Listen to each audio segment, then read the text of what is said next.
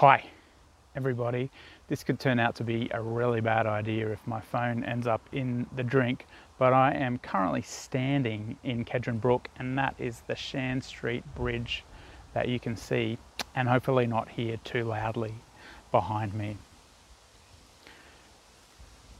I don't know if you've ever felt like you were somehow out of place, like you're something of a fraud, like if people could know what was going on inside your head and your heart, that they might not accept you anymore. I was reading an article recently, an academic article from a journal of behavioral science, and the people who wrote this article said that up to 70% of people at some point in their life will suffer from something that psychologists call imposter syndrome. Now, in the world of tertiary education, where I spend a bit of time, this is surprisingly common. It's kind of ironic that people who might be the world expert on, one particular little piece of knowledge suffer from this sense of being a fraud, suffer from this sense that they might be found out for not being as smart as their job suggests that they are. But it isn't just something that happens professionally, it's something that happens in people's personal lives too, where they have a deep fear somehow that their friends might not really know who they are and might not understand that they're more ordinary or maybe somehow less likable than they seem to be. Ring any bells for you? This is something I think that is deep within us as human beings. It's something that the majority of people will experience in some facet of their life. This sense that maybe they're not who other people think they are. Maybe somehow inside of who they are, they're less than, they don't belong. Maybe you've looked at the way that other people relate and you think, how come it comes so easily to them? When I talk, do I seem like I fit in? If this kind of can happen for us as human beings on a kind of a physical level, I think it can occur on a spiritual level too, and maybe the physical kind of like plays into that. I remember growing up in church circles, sometimes you'd go to a conference or something and you'd hear someone speak and they'd talk about their relationship with God, like, yeah, I woke up this morning and God told me very clearly to do this or to do that. Maybe you've seen other people have spiritual experiences, or they've spoken of spiritual experiences that they have, and you're just like, that never happens to me. I don't feel that. I don't know if I hear God that way. Is the person up on the platform like hearing the audible voice of God? I just maybe get feelings sometimes and I'm not sure whether they're from God or not. You know what I'm talking about? Maybe it's that, your thought life, the challenges that you have to keep your heart and mind on the right track. It might scare you because people don't necessarily talk about what's going on for them internally in a public way. And you wonder, do other people have the struggle that I have? And it's too scary to bring it up, because what if they don't? What if they judge you? What if all of a sudden it's confirmed that actually you're not the person or the Christian that you've been showing people that you were, or that people have assumed that you were all this time? I think what Paul is addressing in this passage that Jake read for us this morning. Hey, thanks Jake, that was so great to hear from you. If you haven't met Jake yet, he he has been coming to Cornerstone for a few months recently, but years ago he kind of grew up in Cornerstone. So he's come in during the COVID season, and I'm sure that you'll get a chance to meet him if you haven't already sometime soon. But this passage that Jake read, I described it recently to somebody like Paul turning on a fire hydrant. I don't know if you've ever seen a fire hydrant just gushing with power. Some of the naughty kids at my school turned one on once when I was in primary school, and we couldn't turn it off, and we got in big trouble, but it was just spewing liters of water. You couldn't stand in front of it without being knocked over. I think what Paul is doing here in Ephesians is turning on a fire hydrant of grace. And let me tell you why he's doing that. It seems from a few of his writings that go out to the churches in Asia, like Ephesians, that there were people in the early church of a Jewish descent who were kind of claiming a first-class citizenship as Christians and relegating Gentiles to a second-class citizenship, right? Jews had this long history with God, right? Oh, got a chopper coming over, I don't know if you can hear that. This long history with God. If we go in the Old Testament, the Jewish scriptures all the way back to Abraham, centuries back even from Jesus' time, God says to Abraham, it's going to be your offspring, it's going to be your children, the Jews, who are going to be my special people, and I'm going to give you my word, and I'm going to give you my law, and you're going to be different, and you're going to show people in your difference who I am. Imagine that coming through to Gentiles in the first century.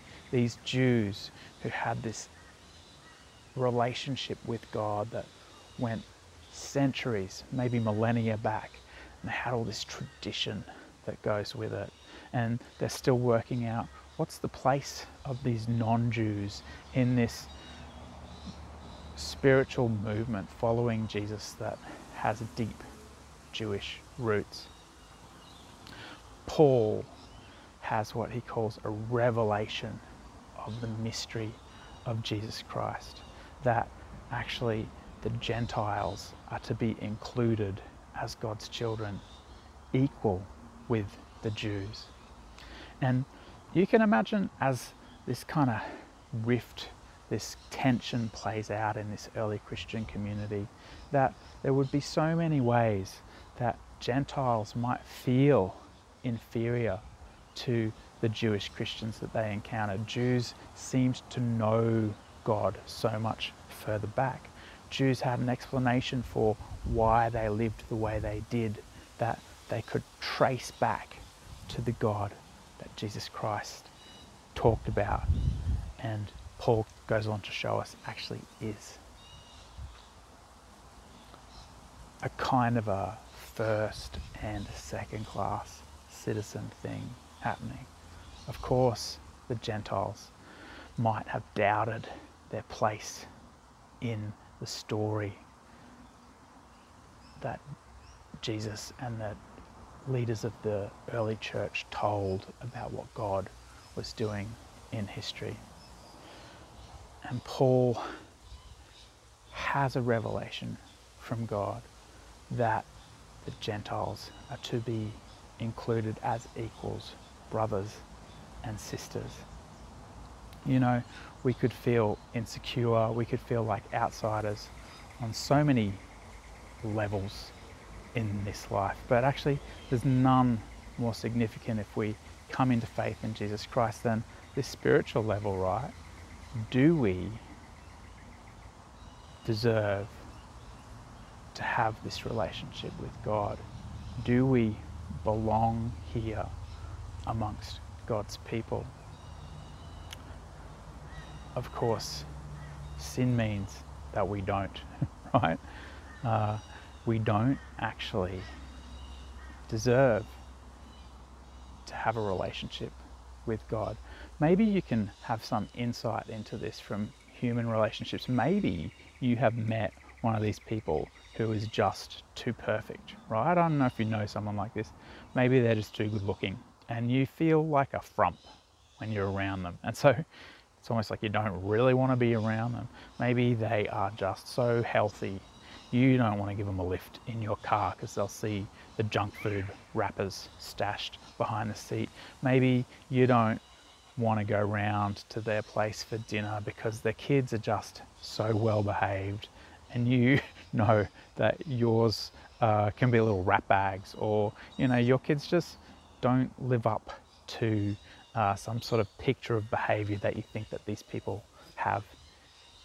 Do you know what I mean? You know that scenario, you know that feeling where it's like, I don't know if I can be in a relationship with this person because even if it's just in my head, I don't live up to the standards that they set somehow. How much more profound is that with like a holy God, with a God who is sinless? And maybe you know this feeling too, like we feel like we can't come into God's presence. We don't deserve to be in relationship with God because of all the junk that's going on in our life, in our heart, in our mind. When Paul turns on the fire hydrant that we encounter here in Ephesians, and particularly in Ephesians 3, he talks about the unsearchable, unbounded grace that comes through Jesus Christ. There is no end to this, Paul says, knowing that there were these tensions in the early church between Jews and Gentiles. It's like he's saying to the Gentiles, don't worry, don't worry, don't worry. You are not a second-class citizen. You're a first-class citizen. There is no end to the love that God has for you. There is no end to the grace that God is going to show you. It's like Paul, I described it to someone this week, is just wanting to give them a huge big hug in grace and say, don't doubt for a second that you're a child of God. Don't doubt for a second, even if you're a Gentile, that you are right in the center of God's plans. In fact, Paul uses this language. We talked about it last week, but it comes again through in this week's passage where he says, the mystery is that God had planned before history, before the foundation of the world, that you would be a part of this story. So sure, the Jews have centuries of story and tradition, of connection to God, but actually it happened before that God chose you. If you are one of God's children, there are no second-class citizens, whether you're Jew or Gentile. He had this in mind before the very foundations of the universe were laid. As with last week, it's kind of like, well, that's really interesting, but what's the relevance of the Jew and Gentile thing for us in 21st century Australia? I was thinking about it and I was thinking, there's probably no bigger, deeper sort of potential rift that could occur if there were going to be first and second class Christians. The fault line that could run between Jew and Gentile might be the most profound, because yes, it is true that Jews have this much longer tradition with the God of the Bible than Gentiles did in the first century, or you and I do if we're not Jewish.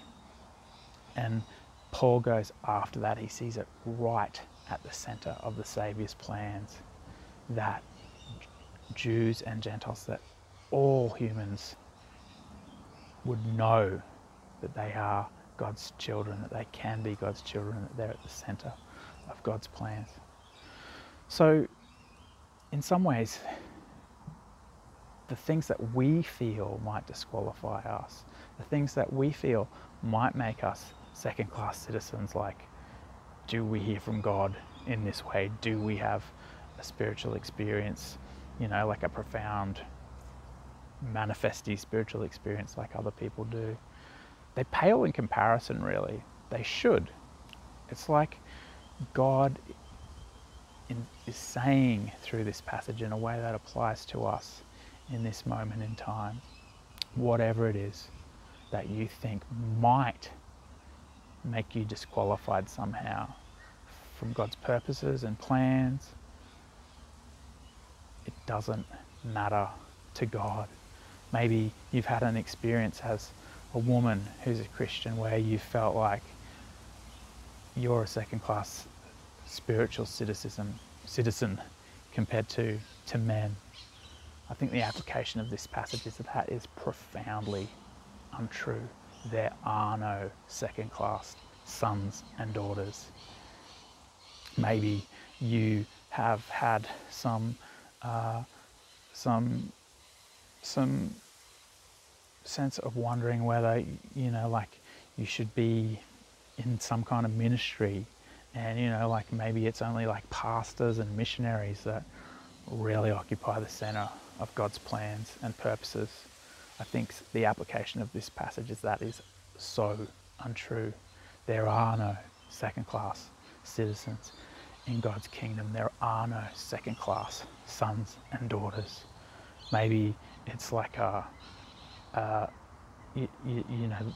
race or a class thing where you're like, well, people who are highly literate and can really read the Bible in this kind of technical way, maybe they're somehow ahead of me in God's plans. I think the application of this passage is that is so untrue. Paul just wants you to know that God's love for you is unstoppable. God's grace for you is unsearchable. That God's plan for you was established before He even created the world. Don't go judging your life against other people's lives. God doesn't use the same criteria that we use. There is no second-class sons and daughters in God's family. There are no second-class citizens in the kingdom of God. You, if you call Jesus your Lord and Saviour, if you depend on Him, are as much in the center of God's plans as anybody else. What's the application of this? Just quickly, I think we have to remind ourselves of this truth. I'm not a second-class son or daughter. I'm not a second-class citizen. I think we need to remind each other of that. I think we need to be so wary of things that might creep in to our practice of faith that might give people the impression that there's some sort of first or second-class citizen system in the kingdom, because there's not. No one Christian is more important than another. No one son or daughter is more valued and loved than another. I'm going to pray for us quickly. Thank you, God, for the unsearchable, unending, unstoppable grace and love that you have shown to us and made available to us through Jesus Christ. God, I pray that if there is anyone in our midst who has had moments of wondering whether they were good enough, has had moments of wondering whether they were really at the center of your plans, well, of course none of us are good enough, God, and that's why we need your grace. But God, I pray your grace and love would be rushing into hearts that are a bit bruised, maybe hearts that are a bit tender this morning, assuring us that we're at the center of your plans, we're at the center of your love and affection and attention. Lord, help us to live that out as brothers and sisters. Help us never to give one another the impression that we feel like we're better or worse than others. Help us to live in a revelation of the fact that you love us all the same when we come to you. You have a plan for each and every one of us. Amen. Hey, God bless you. I'm going to hike out of here. Have a great weekend. Bye.